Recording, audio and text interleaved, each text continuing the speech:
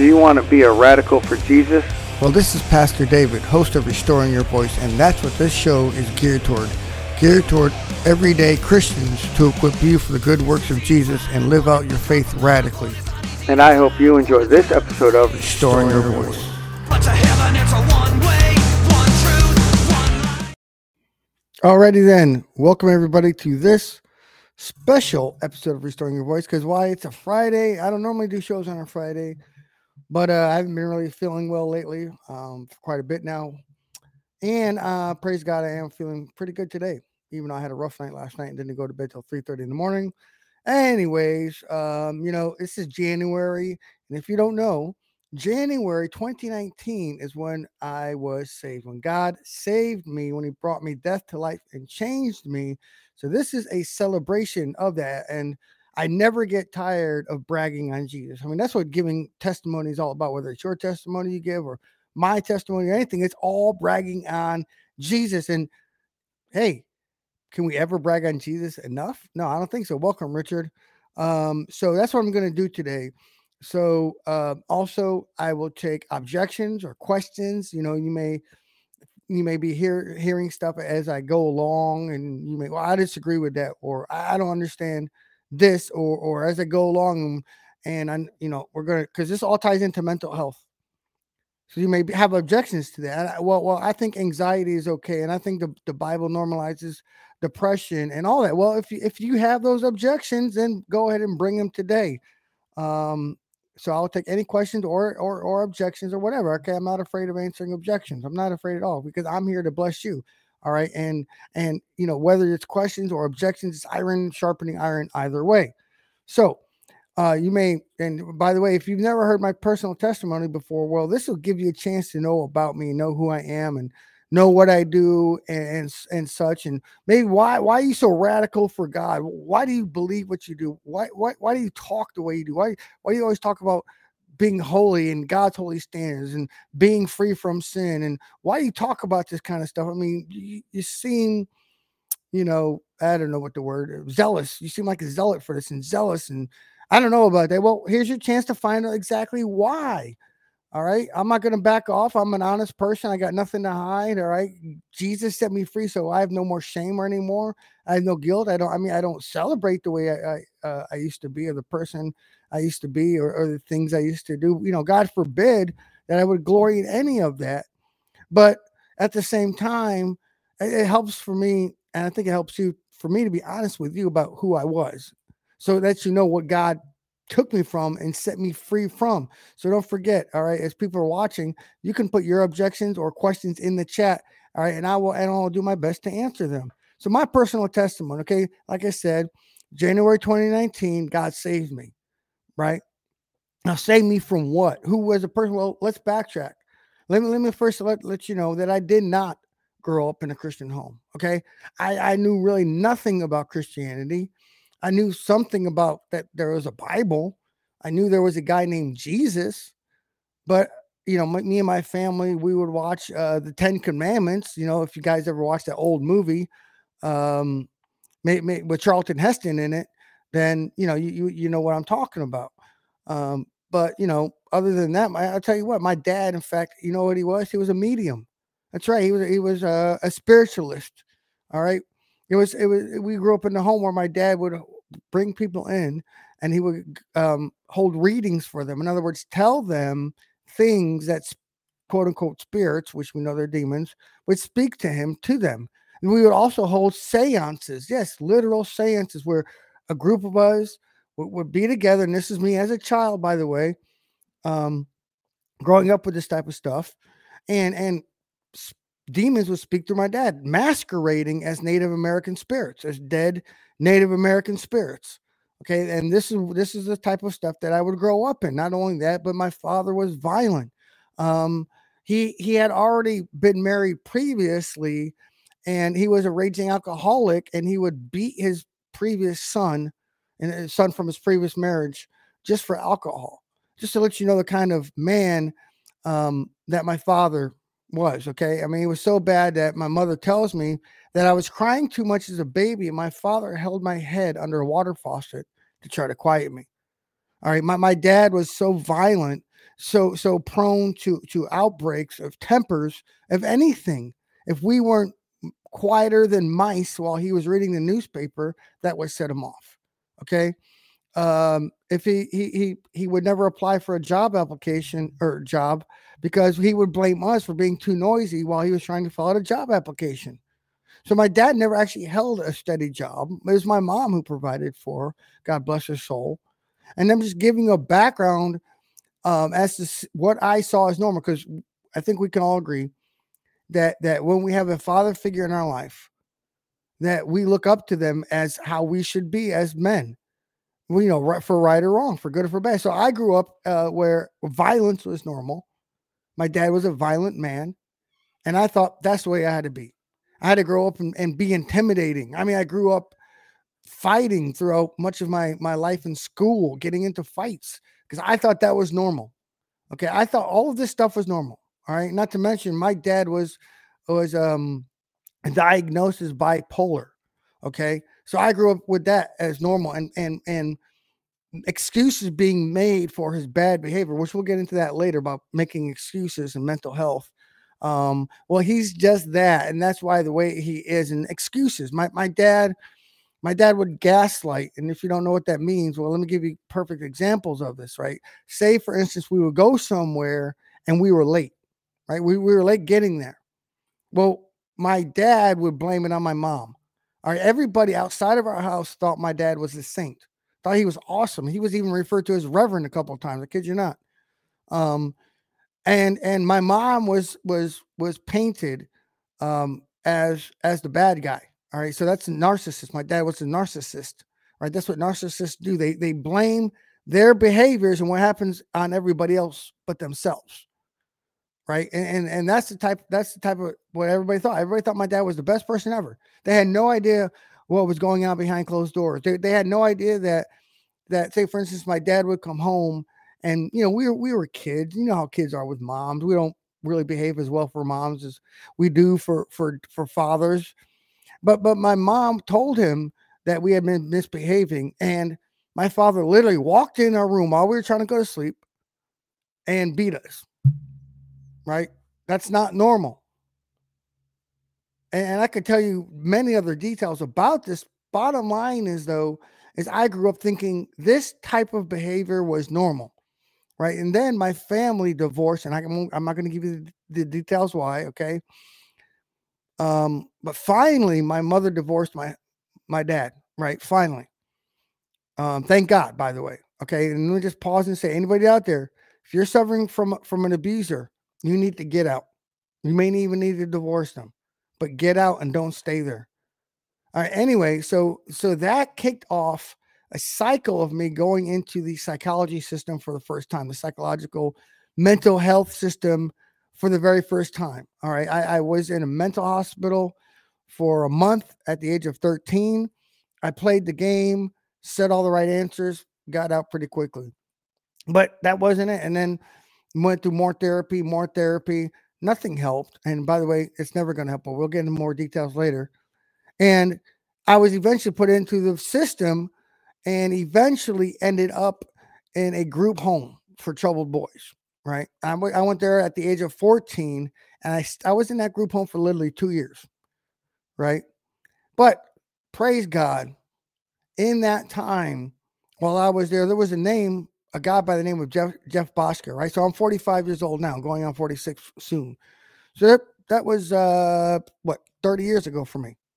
Right. Just over 30 years ago. And I still remember the guy's name to this day. He was our gym teacher, our PE teacher, because we still had to go to school and learn, and they had a school there at the group home. And he invited me to, I think it was a prayer group.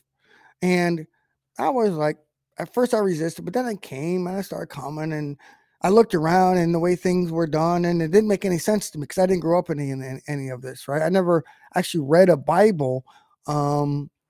And so I started asking him lots of questions, and he was more than willing to answer those questions. Well, it turns out, learn about this Jesus, learn about salvation, learn about being born again. So it sounded like a good deal. I mean, I really didn't know anything. And I prayed the prayer after him, but the thing was, there was no change in my life. So I was introduced to Jesus at the age of 14, the real Jesus. I was introduced to the Bible at the age of 14. But in all honesty, there was no change in my life. Okay. Zero behavioral change in my life whatsoever. All right. Not that I was an overtly bad kid, but I lusted after women. I masturbated, and it didn't change. I went to church. My mom eventually became born again. She started going to church, started taking us to churches.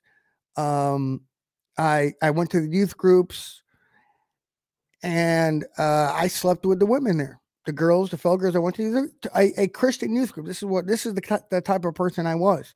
This I'm telling you, just to drive home the point. I was not born again. Okay, I was not, and so I just kept living a life of sin and sin and more sin, and eventually I graduated school. Right.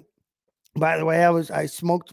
I got high on marijuana for 3 months straight. I was high all day, every day, literally for 3 months straight. Right.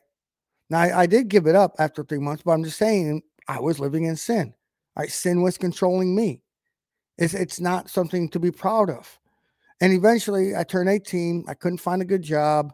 The Army recruiter came calling. Sounded like a great deal. Okay. So now I join the Army. Right off the bat, I get into a culture where alcohol and getting drunk is normal. Okay. That's the military. All right. You ask any service member, drinking alcohol and getting drunk is normal and acceptable and even celebrated. So right off the bat, I enter in, go to basic training, get out of basic training, go to train for my job. And what does young Private McGuire do? Gets drunk, right? Not something I'm proud of, right? Eventually, it leads to my first duty station. I was sleeping around, going out, partying, living in sin, right? And then I met a young woman. Right, we got married right away. I didn't know what I was getting into, so that was my first marriage. So many may not know I was previously married, right? And I got into a horrible marriage, and I was living in sin then, and I got and just getting drunk, partying. Yeah, well, I'm married makes no sense, right? Well, that's what sin does. You do stuff that makes no sense, right? It makes sense because it's fun, even though it's destructive behavior. Okay. So eventually, fast forward now, that was January 1996. So yeah, I celebrate 7 years of retirement this month, by the way, of being retired from the Army. Praise God for that, because I wouldn't have made it through the 20 years without him. And so, anyways, fast forward out to 2003, and the Iraq War kicks off. Right now, young Sergeant McGuire gets deployed in April of 2003. Okay. And I go over there and I experience many horrible things. Getting shot at, IEDs, roadside bombs, mortars, rockets, you name it.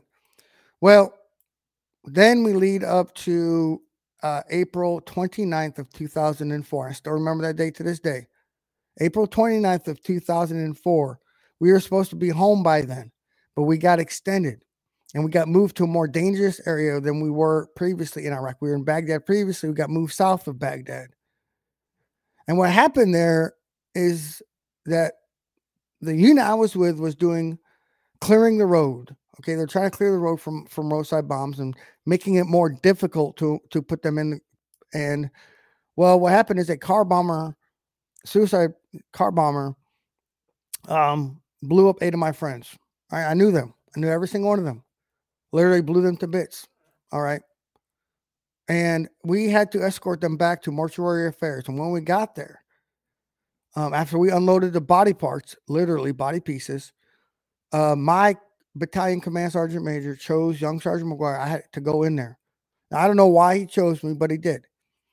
Because I had to go in there while they searched through the remains for ammunition and other stuff before they prepared the bodies. And that was the most horrible experience I've ever experienced in my entire life. So up to that point and since that point, It's I don't want to go into details. I don't want to gross you out or something. And you may be watching and I don't want to trigger you. But it was the most horrifying experience of my life. And before this, I couldn't talk about it. Okay. So just letting you know the goodness of God to set men free from any mental health problems.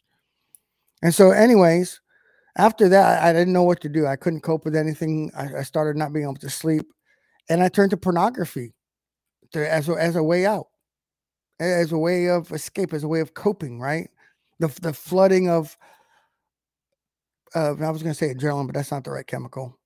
Anyway, the pleasure chemical that's released by your body, and I got hooked to it. It was addicted, instant, and I honestly didn't feel bad about it. Now, it was also during that deployment that I did commit physical adultery on my first wife, right? But she never found out. Never told her about it. So just letting you know. And so now, fast forward to more deployments, right? So that was my first deployment for 15 months in Iraq, second deployment in Ramadi, Iraq, third deployment, and in August of 2008, the truck that I was in hit a roadside bomb, and that's how I was wounded. All right. I received a blast injury, neck injury. Later on, would turn into a back injury, upper and lower. So I had a brain injury, still suffer from the brain injury effects to this day, by the way. So now we have TBI, traumatic brain injury, and PTSD together. Now, for many of you who may not know, PTSD symptoms and brain injury symptoms overlap. So I guess I had double for my trouble. You could call it that. So these are all things I had to deal with, and I was not good. I came back from my third deployment, and I had a neurologist, Major Scully, still remember her name, tell me that I needed help, and I was going to soldier on. I don't need help. I don't need help. I don't need help. Well, finally, I started having flashbacks. I was awake and reliving moments from Iraq. Okay, combat situations, things like that in Iraq while I was awake, and finally, I said, I need help. Okay, well, at that time, I was stationed in Germany. Okay, and they had, I don't know if they still have it today, but at that time, anyways, when I was there in Landstuhl Hospital in Germany, they had what was called the Evolution Program to help soldiers, service members with PTSD. It's an 8-week program. It's in a very intensive program. So that started my journey on trying to help with PTSD. Okay, it provided me great head knowledge of how all of this worked. Right, it gave me a deeper understanding of it, but I'll be honest with you, it didn't provide me freedom. Right, it provided me coping methods and ways I could do things differently, but it never set me free. Nor did I hear the promise of freedom from that program. So I left the program still trapped in PTSD. Right, I mean, it got me out of the shell of not feeling emotions. So let me backtrack real quick, is to say that I could, when I got back from my third deployment, I had no emotion. I was numb emotionally. I had either no emotion or I had anger, but at least it helped me there. But I didn't yet hear the promise of freedom. Okay, and now by this time, I was on psychiatric medication. Okay, I was on Seroquel, and clonazepam was the other one they put me on. Later on, that would get switched off. Okay, so without going in, for the sake of time, fast forwarding. So now we fast forward, and okay, ex-wife decides to leave me for another person. Right, tries to hide it from me. So anyway, just to put up front that I didn't choose it. Okay, she did it. Left me behind my back, the whole 9 yards. Fast forward more, still dealing with PTSD. In the Warrior Transition Unit, special unit, they call it something different now for wounded soldiers. And now I meet my current wife on Facebook, all right, in the year of 2010, all right, in South Africa. Never saw a picture, nothing. She friend requested me. We got to talking. Eventually, I proposed to her. We got married. And that really, when we got back to the United States from Germany, that's where I married her. And I got back to a regular unit, really kicked off that I had never dealt with PTSD. That certainly wasn't fair. I turned into an extremely violent person, right? We had our first kid. I was violent, started snapping at anything, had no control. Eventually, we had more kids. I turned to alcohol, still addicted to pornography, by the way. Okay, still had not been set free from pornography, right? Still watching it, getting caught, lying about it, hiding it, still doing all that. Plus violence. Now alcohol is I turned to help me cope. I became a functional alcoholic. I crawled into the bottom of a bottle. In other words, every time I drank, I would drink a bottle of liquor, right? Hard liquor, and drink the whole thing, and I would pass out. That's how bad I was. And this is while still in the Army doing active duty stuff, by the way. So I hadn't changed it. And I'm not going to go into detail about everything I ever did wrong, but just to give you a heads up, right? I was just like my father that I described to you earlier. Right? Anything could set me off. Violence, putting holes in walls, terrorizing my family. So we lose our house that we're in Colorado. And we ended up in a tiny apartment. And I praise God for that. And they say, why would you praise God for losing your house and ended up in a tiny apartment with a wife and 3 kids? Well, let me get to that. Because when I was living in that big house, 4-bedroom house, 2-car garage, wonderful, right? I didn't think I needed help. I didn't think there was anything wrong with me. Right? Even though even in that house, I tried to commit suicide multiple times. So yeah, I did try to commit suicide. I tried, but my wife intervened. God let her know, hey, get downstairs in the basement. And she saved my life. Okay. I didn't think I needed help until we ended up in that tiny apartment with a tiny car because our minivan got repossessed because of my bad choices. And it was then. So that was at the end of 2017. And I was hard-headed. Let me just put that way. I was pretty stubborn. You know, when you read about those stiff-necked Jews in the Bible, I probably made them look humble and pliable by comparison. That's how hard-headed I was.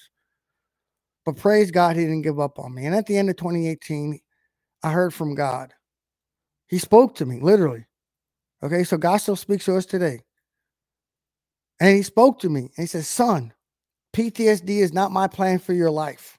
I had no idea what he meant because up to that point in time, I never heard I could be free. So let's backtrack. Right, let's rewind. Right, 2003, my first deployment, started having problems. Right, started having more problems in 2004. Right, talked with the chaplain. Didn't hear I could be free from the chaplains. Right, going to churches in Germany. Never yet heard I could be free from any of this, from any church so far. Okay, get back stateside. Started attending a church in Colorado Springs. Still never heard yet that I could be free.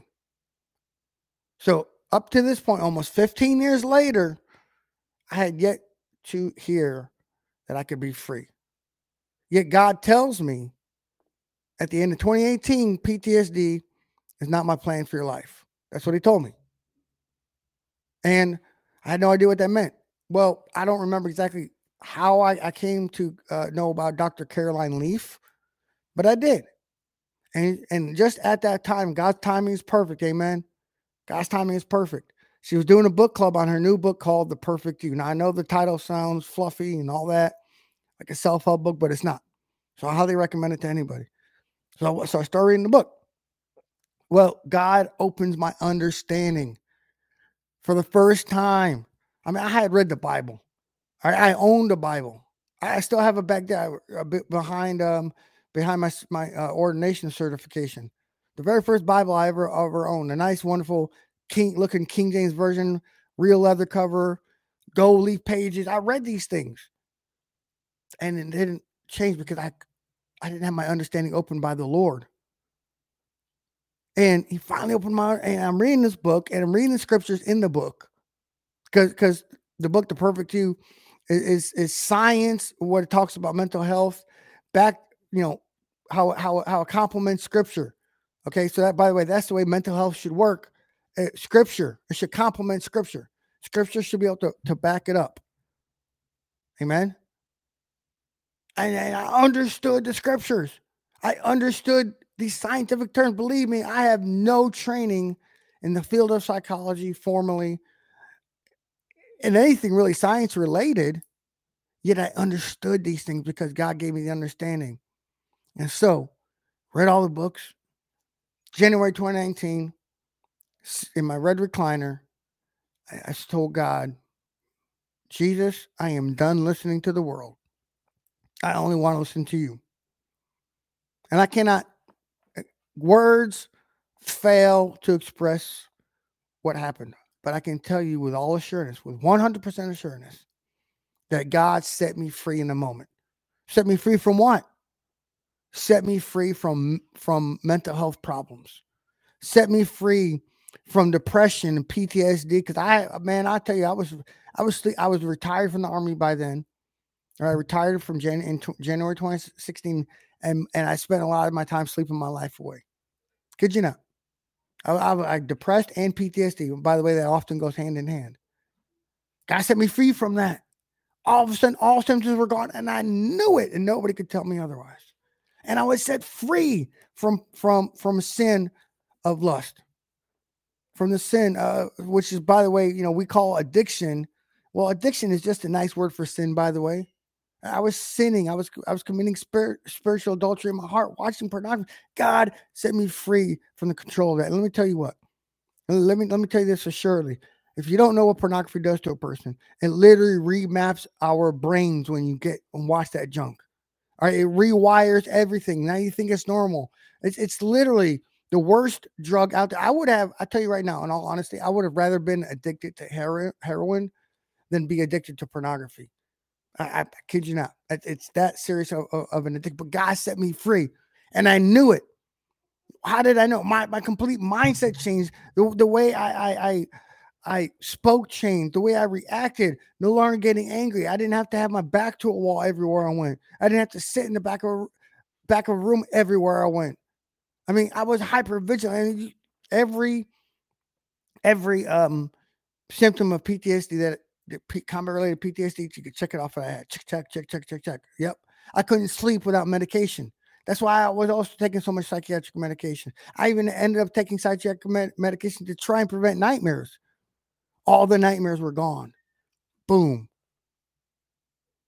Because that's the power of God to set men free. And what I did was I went to my psychiatrist. So in case you're wondering, can I back all of this up medically? Yes, I can. I went to my psychiatrist and said, I want to be off of my psychiatric medication. He looked at me like I'm crazy. He said, well, why do you want to do it? I told him exactly why. I said, Jesus set me free. I no longer have any of these symptoms. He didn't believe me. No, he said, are you sure? I said, yes, I'm sure. Because, I had a fire in me.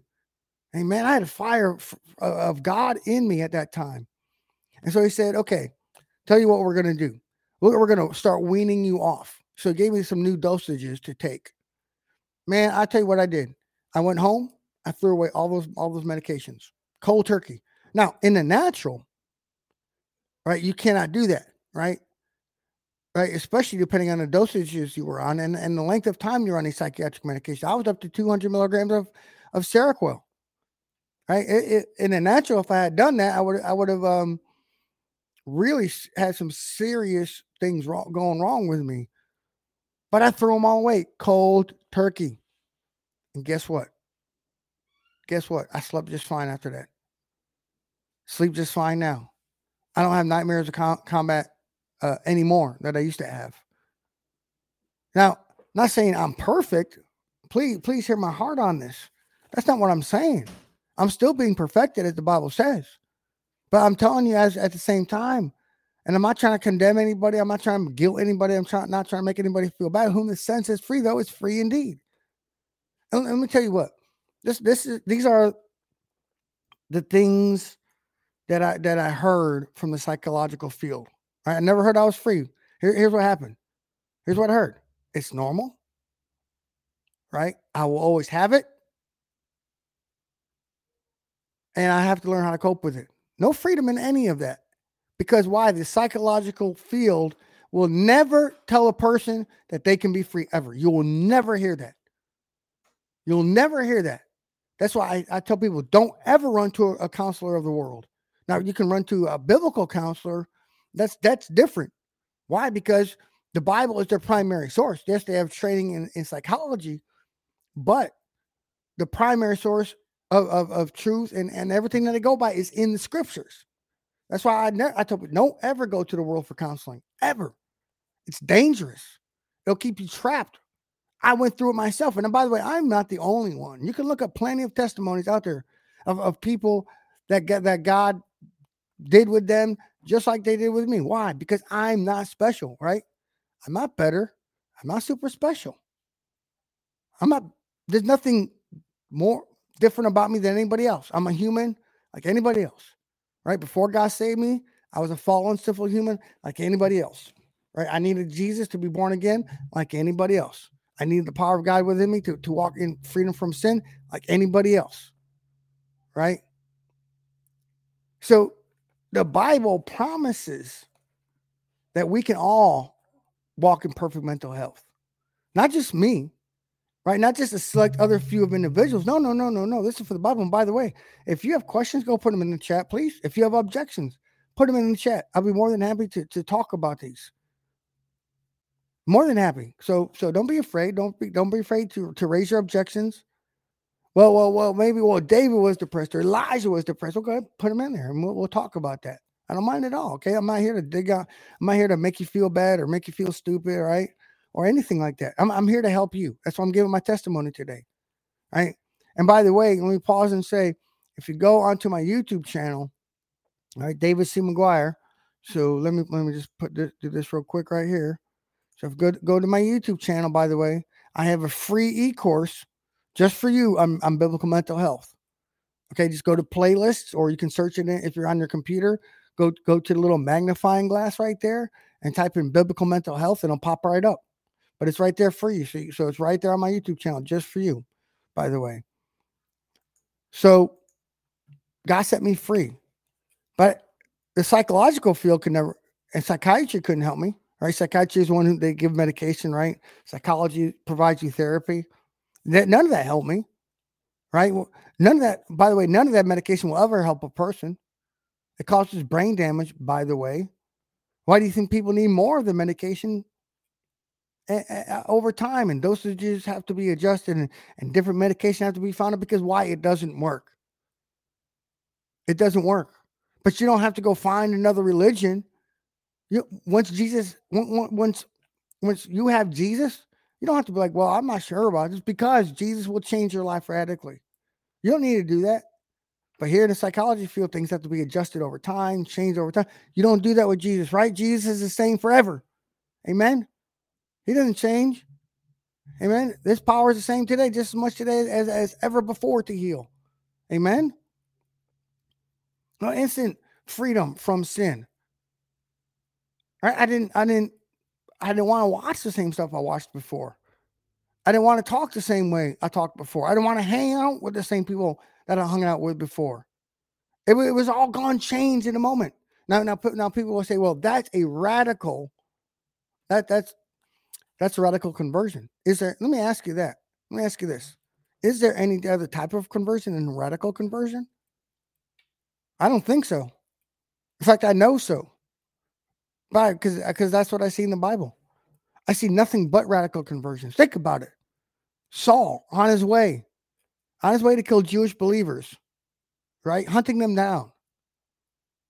Boom, in a moment, changed, set free, different man. And in a moment, right? 3,000 Jews at Pentecost come to Christ. And in a moment, the way of living is gone. It's a new way of living. They all help each other out. Amen. They're no longer arguing over who has the best theology. That's all conversions are radical conversions. All true conversions are radical conversions. In other words, when somebody comes from death to life. They get freedom from sin. Sin no longer controls a person. Of course, we're going to make the choice, but we're no longer sinners. We'll choose to sin at times. Amen. I mean, it's going to happen. Let's all be honest with one another about that, by the way. But we're no longer sinners. We're given a new nature. Everything the Bible says, my testimony backs up. Or maybe I should say it this way. Everything the Bible says backs up my testimony. That's probably a better way of saying it. The Bible backs up scripture for scripture for scripture, my testimony. Amen. Like I said, this perfect mental health is for every Christian out there. It's yours for the taking. But you know what? People, I think they overcomplicate things. I'm a simple guy. All right. I like to apply the KISS rule. Keep it simple, stupid. Look, the simple reason why Christians are not walking around with mental health problems is because simply this unbelief. Simple as that. Unbelief. Now I'm not talking about some word of faith thing, and you may think, well, God doesn't always heal physical health. So what about mental health? Go ahead, put the question in there. I'd love to talk about it with you right now. But mental health, let me pause and say, is not the same as physical health. And nor is your mental health always directly connected to your physical health. Now, why would I say such a radical thing? I live with health problems right now, right? I live with a very bad back. I just had lower back surgery back in November. In fact, I deal with emphysema. I deal with a brain injury and some other things. But praise be to God alone that I'm still in good spirits. I still have perfect mental health, right? I'm not depressed. I'm not fearful. You say, well, that's prideful. No. I'm just bragging on the power of God. That's all I'm doing here. Nothing less than that. But the thing is, if you're living in America, now, if you're watching this from outside America, then probably doesn't apply to you. But at least here in America, we've become a nation where we use mental illness, quote unquote, mental illness, as an excuse. I'm depressed. I'm anxious. I mean, I hear Christians do this all the time, by the way.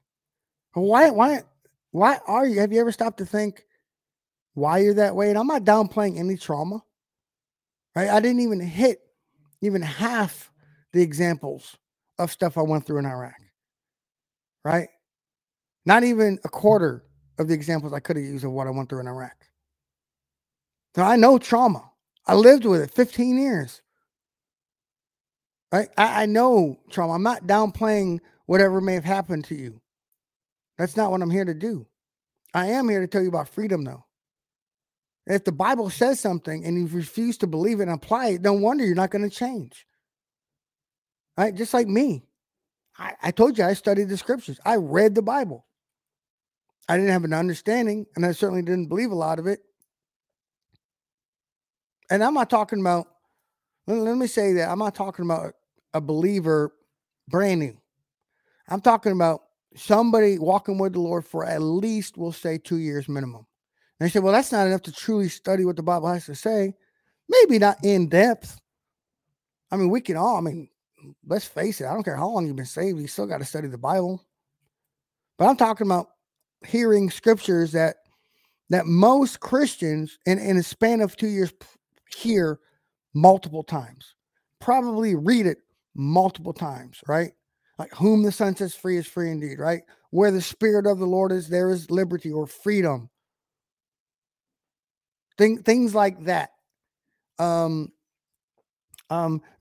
peace of God and the peace of God that guards your hearts and minds will be with you. Romans 12. Do not be conformed to the ways of this world, but be transformed by the renewing of your mind. And many more scriptures I could talk about. What about David? Right? Oh, my soul, why are you downcast? Questioning himself. Why am I this way? Probably heard that one numerous times. And other scriptures that I'm sure you can probably think of. But do you actually believe them? Are you willing to apply them? That's the question. I can't force anybody to believe anything. I can do my best to point the way and say that not a single scripture, not one single scripture okays mental health problems. Not one single scripture ever okays depression, anxiety, you name it. You name it. You name it. Hallelujah. Yeah, Richard, I appreciate the comment about your son. And look, I can't explain why he hasn't been set free yet. I'm glad to see that you have friends who have had children. And all I got to do, all I can say is keep pressing in and don't give up. All right, don't give up. The prayers of a parent is powerful. All right.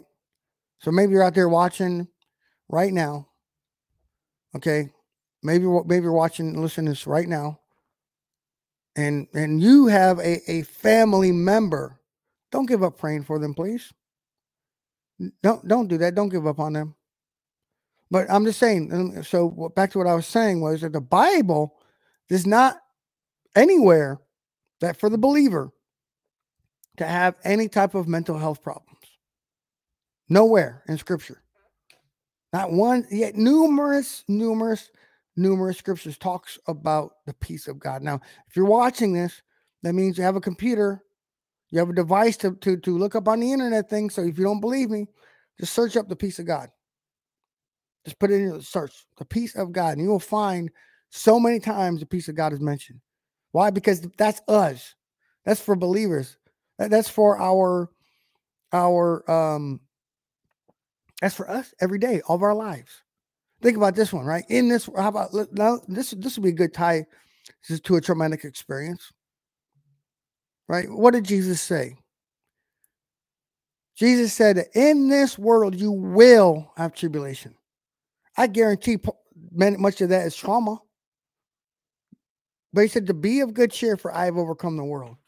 I don't know about you, but if I were like Paul and I were scourged, I would call that trauma, right? I mean, think about it. Or whipped, or stoned to death, or beaten, right? Or imprisoned.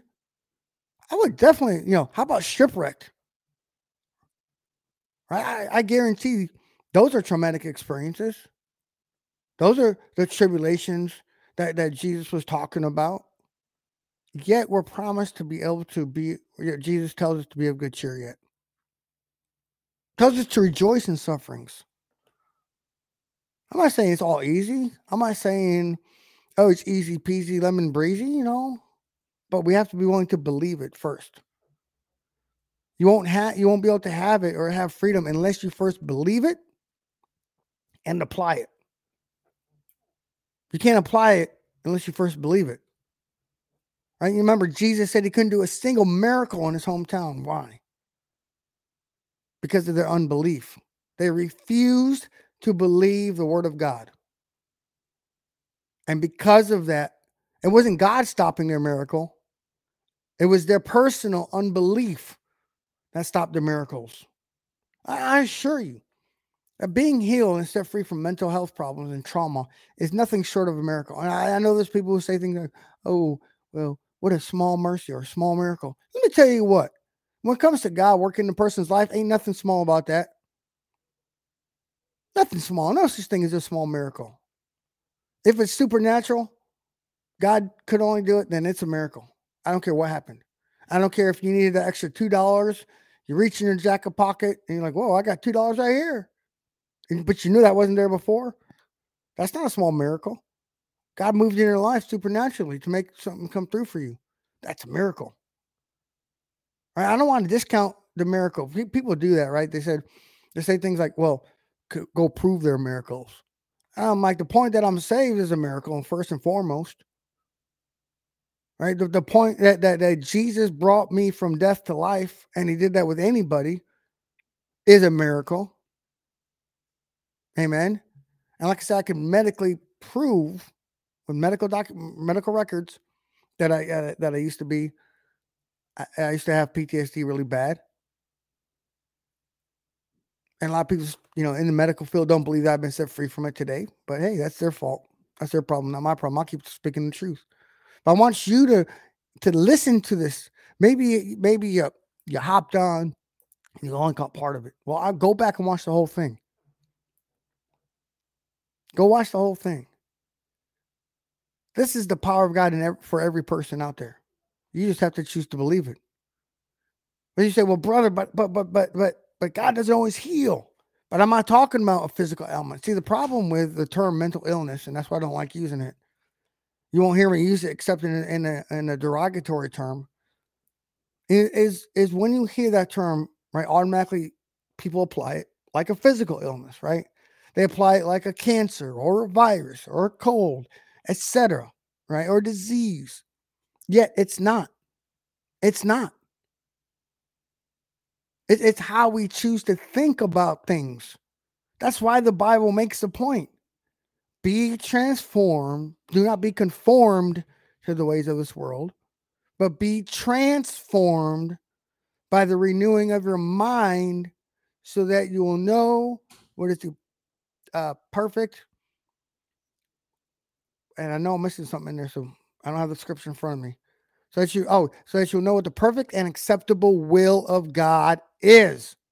Unless you're willing to be transformed, to have your mind renewed, unless you're willing for that to happen, well, it's no wonder maybe as a Christian, as a believer, you don't think you can be free from anxiety or depression or anything like that. No wonder.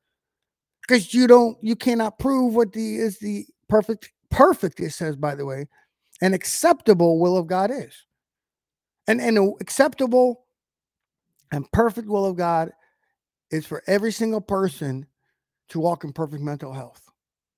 That's part of it. That's not the only part of it, but that is part of it. But the also problem we have in America today is that we have leadership in the church suffering from mental health problems. Now, and like I said, I'm not here to condemn anybody, but I can't skirt away from what the Bible says either. In hopes that I don't offend people. I'm not here to purposely offend people, but I must tell you what the Word of God says. They say, well, what do you mean leaders? Why can't they? Well, it's simple. Go to 1 Timothy chapter 3. Go to 1 Timothy chapter 3. Right? It lists different qualifications for church leaders. Okay? It's a chapter that's near and dear to my heart to make sure that I'm living according to that. Okay? So there's two things. I'm going to go real quickly here. I'm going to go look up 1 Timothy. I want to make sure that I get this right. It's just super, super important. That I can't. I just got to make sure I'm going to get this right. So like I said, there's qualifications. Okay. So it says two things here. I'm just making sure. It says sober-minded and self-controlled. All right. There are other qualifications listed, but two of them are sober-minded and self-controlled. Now, let me ask you, if somebody's suffering from depression or anxiety or ADHD, are they sober-minded or self-controlled? No, the obvious answer is no. By the way, I mean, I'm speaking from experience. Depression, right, controls you. Okay. Charles Spurgeon, for example, he went weeks without preaching because of depression. Weeks. Is that self-controlled? No. Is that sober-minded? No. Sober-minded, right? What I mean, sober-minded, right? Clear-headed, right? It uses that term sober because when you're drunk, you can't think straight. You do stupid things, right? No different than when you're clouded with depression or anxiety or whatever else it may be. You can't think straight. So therefore, there should be not a single person in church leadership who's suffering from mental health problems. I'm not saying they could never be, or they're disqualified for life, but they shouldn't be. And no wonder we don't hear the truth from the pulpit about this type of thing, or from the mouth of pastors, by and large, about mental health. Why? Because what? They're trapped as well. So it's a case of the blind leading the blind. And I'm not going to, this is a hill that I will die on. It's a case of, because why? Scriptures are so crystal clear about this. Like I said, you don't believe me? Go read 1 Timothy chapter 3 for a comprehensive list of qualifications for church leaders.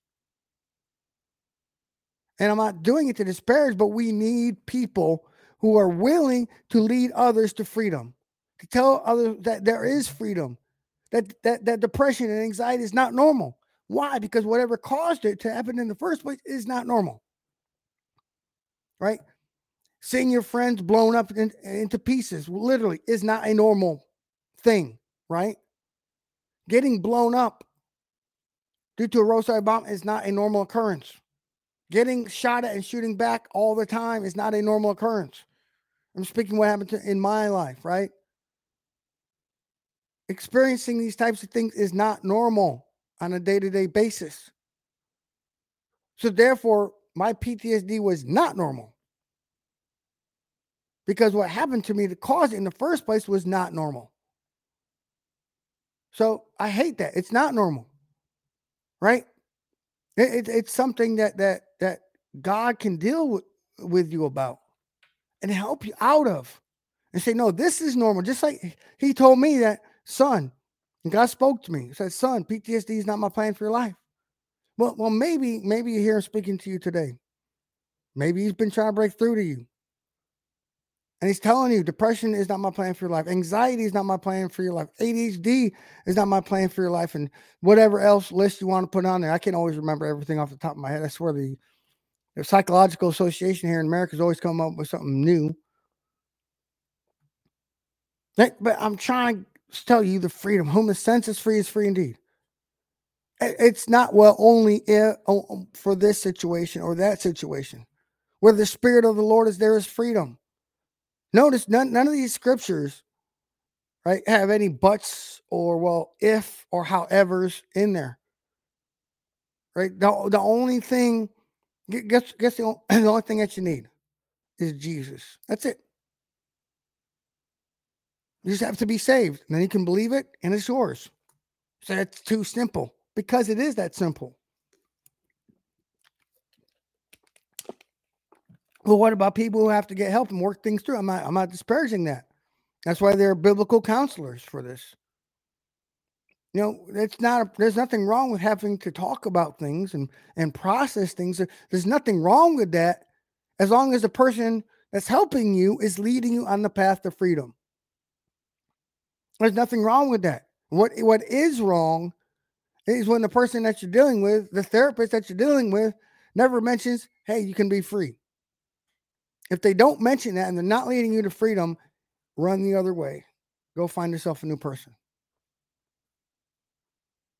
Because you should be talking to a biblical counselor who that's why I keep saying biblical counselor, not Christian counselor. Now you think, well, what do you mean? Why is there a difference? Well, in fact, Christian counselor sounds better than biblical counselor. That's what I thought. But apparently Christian counselors mix the psychology of the world in with things, and they don't have the Bible as their foundation and basis, versus a biblical counselor, which is why they call it a biblical counselor, because their foundation is the Bible, right? They don't get everything primarily from the world. So that's why I say there's nothing wrong with that.